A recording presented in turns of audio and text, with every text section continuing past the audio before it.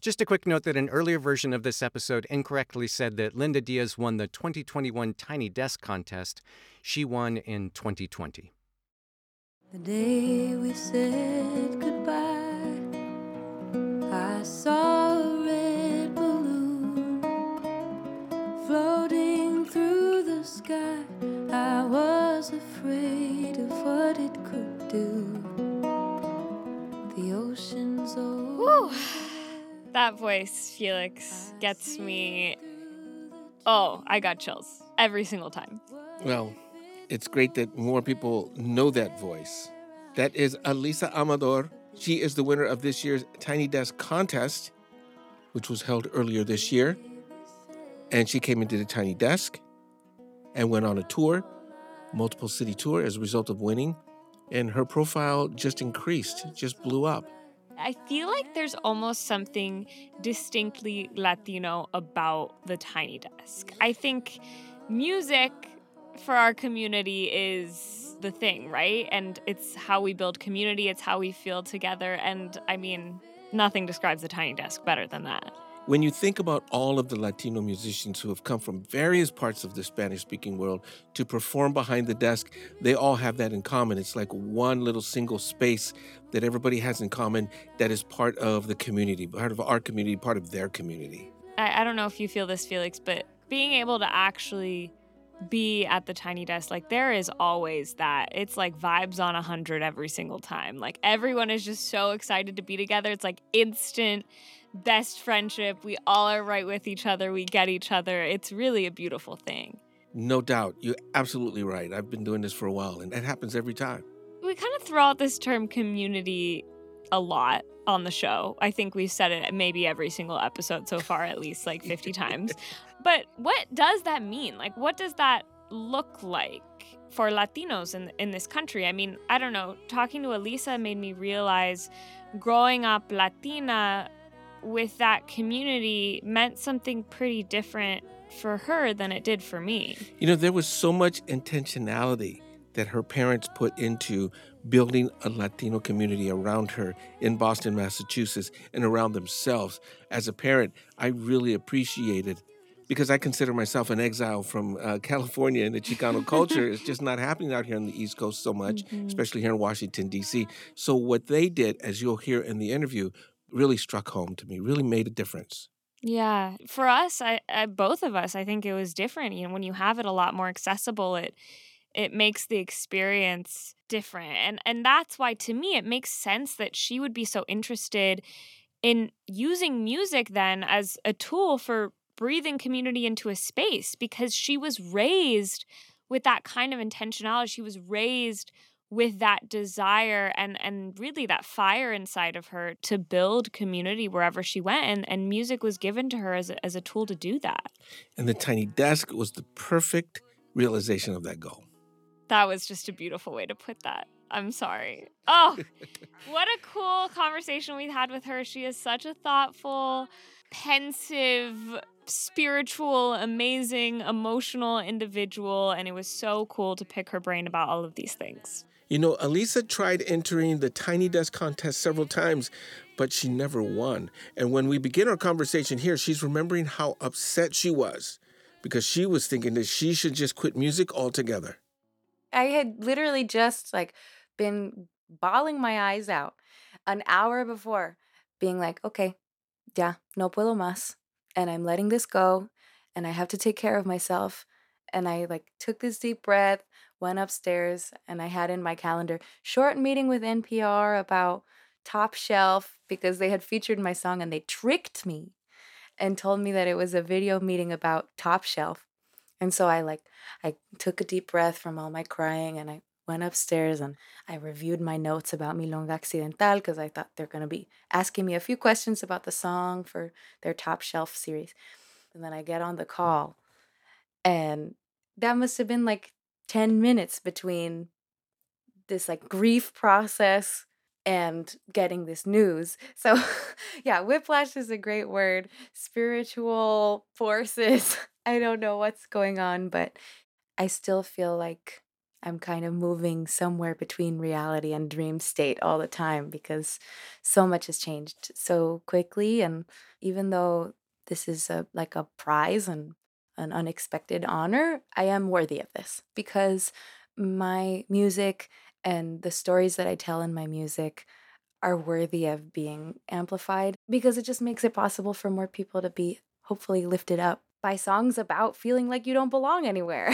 like or songs about feeling like you're in between cultures and languages and identities. So it feels right, and I'm trying to embrace that at the same time even while all of this feels so new to me.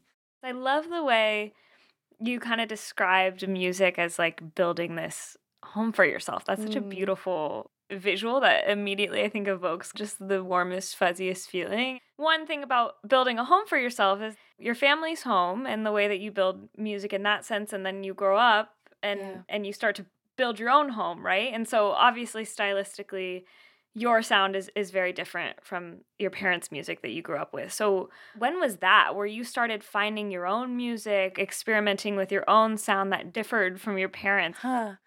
There's a couple thoughts that come to mind. One is the story of how did I even begin writing and developing my own voice as an artist.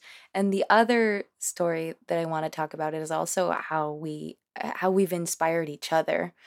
It's really cool to have first been taught by witnessing them performing, and then at some point along the way, I guess when I started studying music more seriously in high school, I started inspiring them. And I started studying jazz and vocal improvisation, and now my parents are like incredible at vocal improvisation. And they've been studying all of these different kinds of improvisation. That was just from me starting to do it, and I was not good at first, but I was curious about it, and it inspired them to be curious. So it really goes both ways, which is really cool. How me finding my own voice kind of encourages them to find their own voice.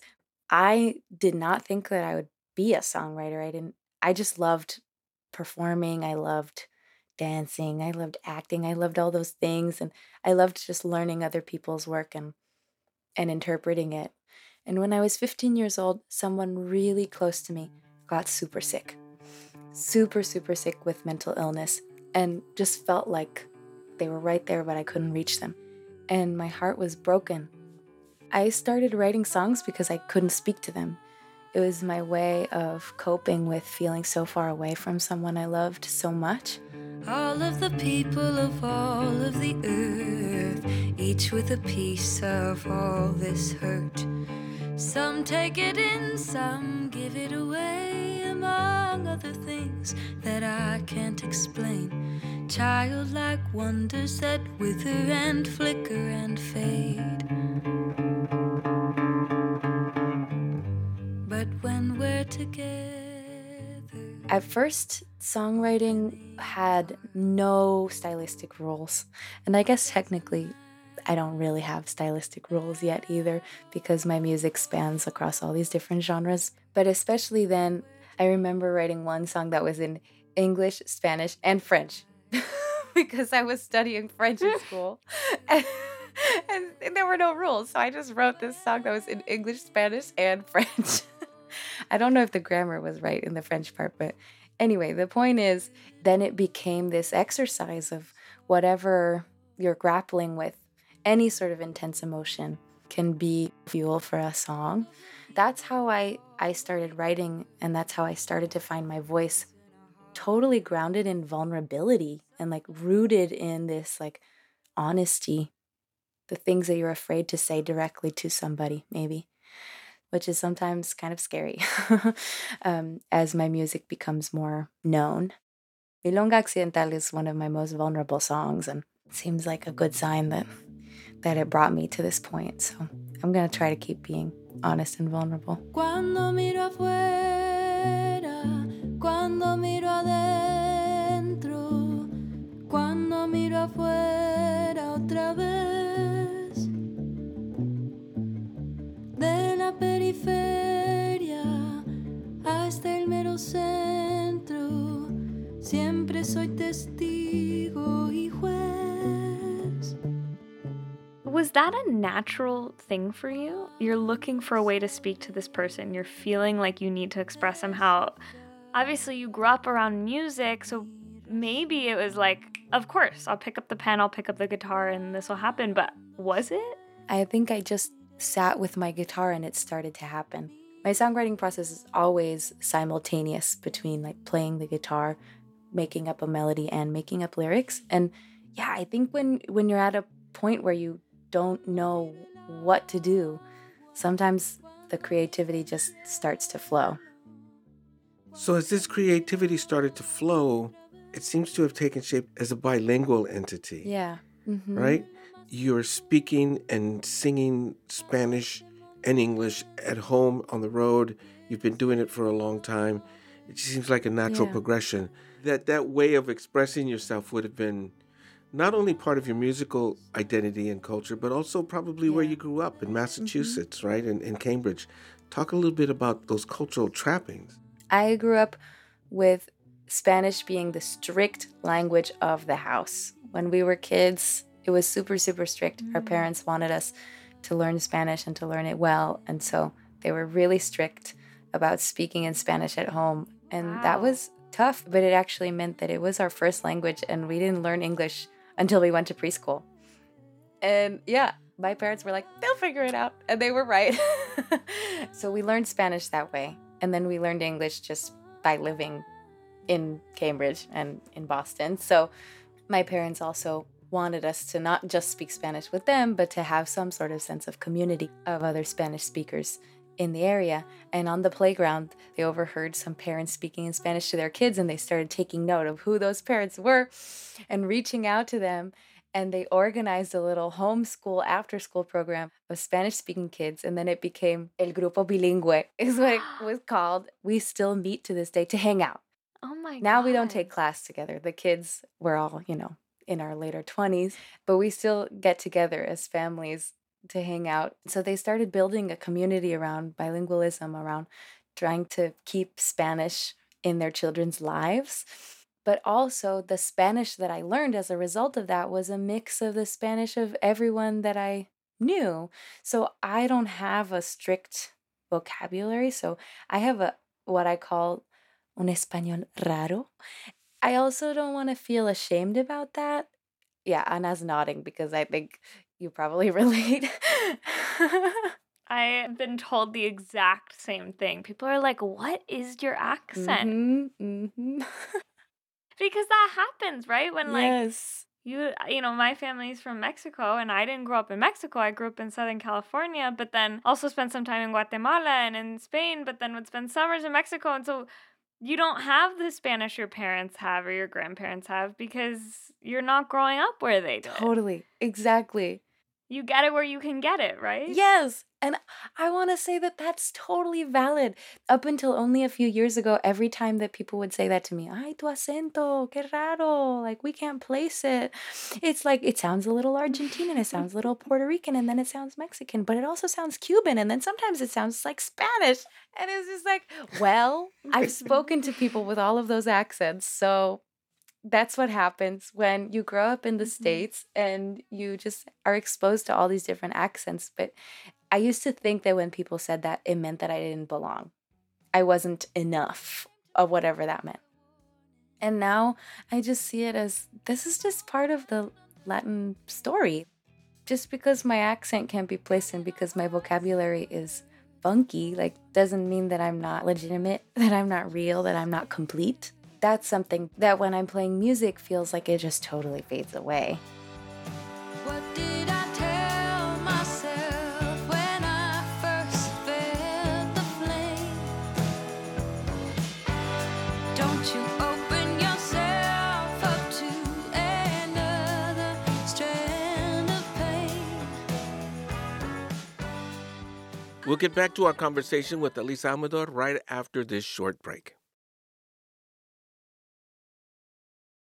I want to ask a little bit about the difference in your voice, in your singing voice, when you sing in English versus in Spanish, because I feel like we hear this more often than you would think, where a lot of musicians who sing comfortably in English and Spanish vocally sound actually pretty distinct in the two languages. And I heard that in your voice immediately. Like listening to your various entries that you've made to the contest over the years, this Spanish entry really sounded like a really unique moment for you vocally. And I'm just curious if that's something that you've identified in yourself before, if that's something that you've thought about, recognized, were a little nervous to put forward. Oh, yes. Yes, absolutely. It just feels like, can I have this many sides to myself and still be loved and still be accepted in society? Like, it's funny because that's the question that the song is asking. Milonga Accidental, the chorus says, when will I know how to decipher my purpose? When will I feel at home in my voice? In this voice that can sound so different when I sing in English and when I sing in Spanish, when I sing this upbeat tune and when I sing an introspective tune, when I sing about something joyful and when I sing about something devastating, like my voice sounds so different and it's all me. It can feel uncomfortable. It can feel like, what? I didn't know I sounded like that. And at the same time, I think it is just part of a process of learning who you are and embracing that and accepting that. And I have heard in the past that it would behoove me as a musician to stick to one style and one sound. And if I did that, I would be hiding parts of myself that I need to not hide. So it is an embracing. And that song was very much an unexpected surprise when I wrote it. I didn't know I could write a song that sounded like that, and it just came out. And so now I'm just I'm learning that there's more and more sides to myself and that it's good to share them and it's good to just let myself exist. You entered the Tiny Desk contest 4 times before, right? Sí. Each time with a song that you wrote and performed in English, but this time you entered with a song in Spanish. It's a milonga, which is a form of music from Argentina, from Uruguay, from that part of the world. The song is called Milonga Accidental. Why was it an accident? They tend to happen when I'm trying to practice another song and then I'm like, oh, that sounded cool. And then Mistakes. Yeah, exactly. Mistakes. But Milonga, I actually did sit down trying to write a song and I was in a songwriting class over Zoom in Argentina. And we would meet over Zoom every week and we had to bring a song every week. So I was sitting down, it must have been like Wednesday, and we met on a Friday, realizing that I still hadn't written a song and I needed to figure something out. And in the previous weeks, I had written several milongas, and I kept ending up writing milongas without trying to, without being conscious that I was writing in a milonga rhythm.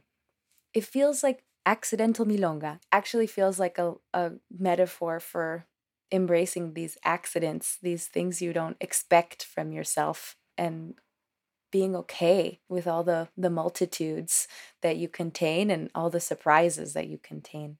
For me, the pandemic illuminated sides to myself that I did not know existed, and it was really heartbreaking. And that song was this coping song about feeling like I was contradicting myself all the time. Like, I'm getting so angry at the people that I'm stuck in quarantine with, and just feeling like, what am I? Who am I?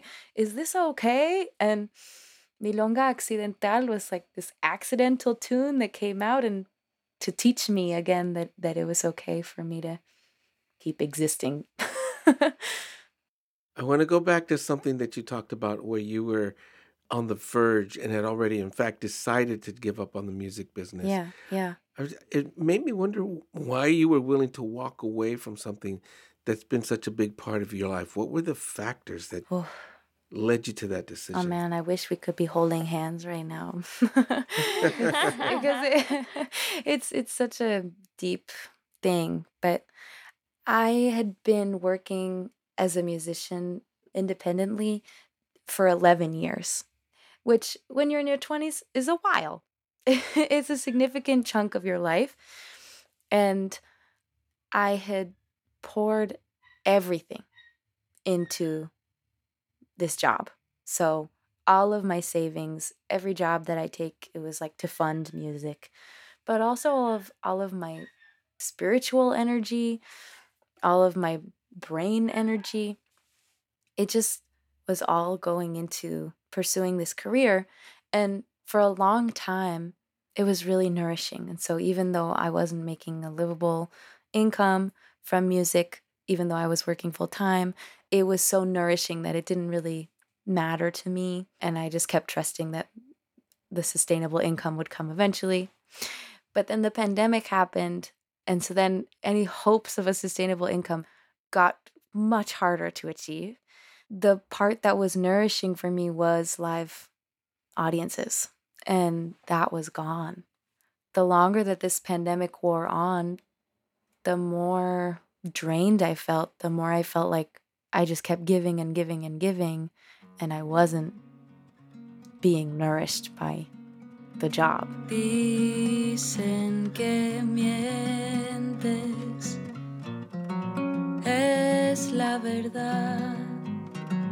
Dicen que cantas, quiero escuchar, quiero saber más de lo que me dicen. Being an independent musician during this pandemic is like work 10 times as hard, make a tenth of what you made before. It wasn't sustainable anymore. And I felt so broken. I felt like a wrung out towel that didn't have anything left, and people were still like squeezing. I was still squeezing, trying to get something more that I could give to people. And it just felt like I didn't feel safe in the house that music was building in that moment. This is not something that's like publicly talked about very much in music, is how painful it is and how exhausting it is, and how sometimes it can feel like really thankless work. A silver lining that I do want to bring up is that I think that there is empowerment in seeing that as unsustainable. It needs to be more of a conversation in this country around supporting artists, period, and seeing them as essential to our well-being and our health as a community. And B, when you're willing to let something go, it's almost like you can take better care of yourself because you're not as afraid of like, oh, will I burn this bridge? Well, did I make a good impression on that person? Mm-hmm. And all of that. Instead, you're like, well, I'm ready to let this go. So how can I take care of myself? How can I make this sustainable? How can I make this be good to me? Because that's the thing that especially young musicians forget, and I forget, is that it's my life in question. It's not just about making other people happy. And at a certain point, no puedes más. Like, your body is done. And you have to take some sort of important step in order to get perspective, in order to be able to take care of yourself, in order to have the strength to say no to people's faces again and again, in order to take care of yourself. So, it's something I am still very much in the process of learning. So thanks for asking me, because hopefully I'm speaking it into reality. It's so interesting too, because you spoke so much about like, who am I? Am I, am I kind? Am I this thing? Am I that? And being kind to yourself and figuring out those boundaries for yourself. And when you've given too much of yourself, like, that's a piece of that. Yes. Puzzle, yes. It's such an important piece, because at the end of the day, it's just me here. And when the show is over and I go to sleep, it's just me. And I need to be able to live with myself. And I need to be able to know what I need, or else I can't keep singing and I can't keep working. So it's a really important piece. I appreciate you guys holding space for me in this conversation for that.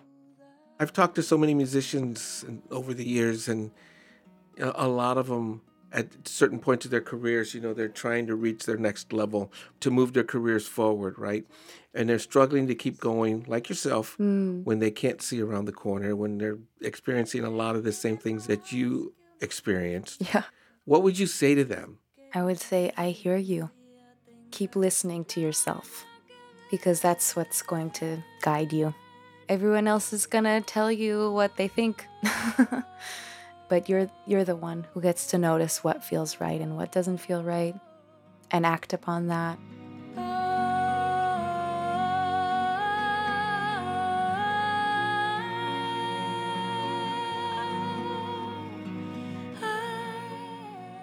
You know, Anna, what really strikes me about that interview and Alisa's story is that she was literally minutes away from pulling the plug on her dreams of making music. I mean, we couldn't have scripted it. If we had put that scene in a movie, like her getting on the phone with Bob, like literally tears still streaming down her face, probably still kind of crying at the second she hopped on that Zoom, like people wouldn't believe it. They would be like, that's not real. But it happened to her. And it's like, how incredible of a moment for an artist like that. Which was the other part of the interview that fascinated me about how she used all of that and also applied it to herself in terms of her mental health, self-care, all of that stuff. It's a very, very clearly defined perspective on life and on self-worth, and it fuels her music. It was a fascinating conversation. That's what I was, to me, was so wonderful and refreshing about talking to her. She just strikes me as such like an old soul. She just has, I don't know, there's some people that they just are like have that built-in like years out perspective, if that makes sense. The fact that everything that's happened to her and all of these successes and failures, like the fact that in the moment she's able to look at them and be like, okay, what does this mean for me? What does this mean for my community? What does this mean for other musicians? I mean, she spent so much time talking about, yeah, I had this amazing moment and I had this break, but not everyone does. And like, what are we going to do about that? I think that's really special, and there's something really beautiful inside of her that she's able to do that. It's how we started this conversation. It speaks to community. What can she do for her community with the opportunities she's given? And what is community, Felix? Okay. We're still waiting on an answer. Let's just keep talking here on the show and figure that out as we go along. That's going to do it for this week's edition of Alt Latino. Alt Latino is a production of NPR Music. Big ups to our amazing editor, Hazel Sills. Hazel! Our audio producer, Ron Scalzo. Woo! Our amazing production assistant, Fee O'Reilly. And of course, the big jefe, Keith Jenkins, VP of Music and Visuals. Keith! That's my megaphone. That's pretty good. Next time we'll bring the dun, dun, dun. You have been listening to Felix Contreras And Ana Maria Sayer. Thank you so much for listening.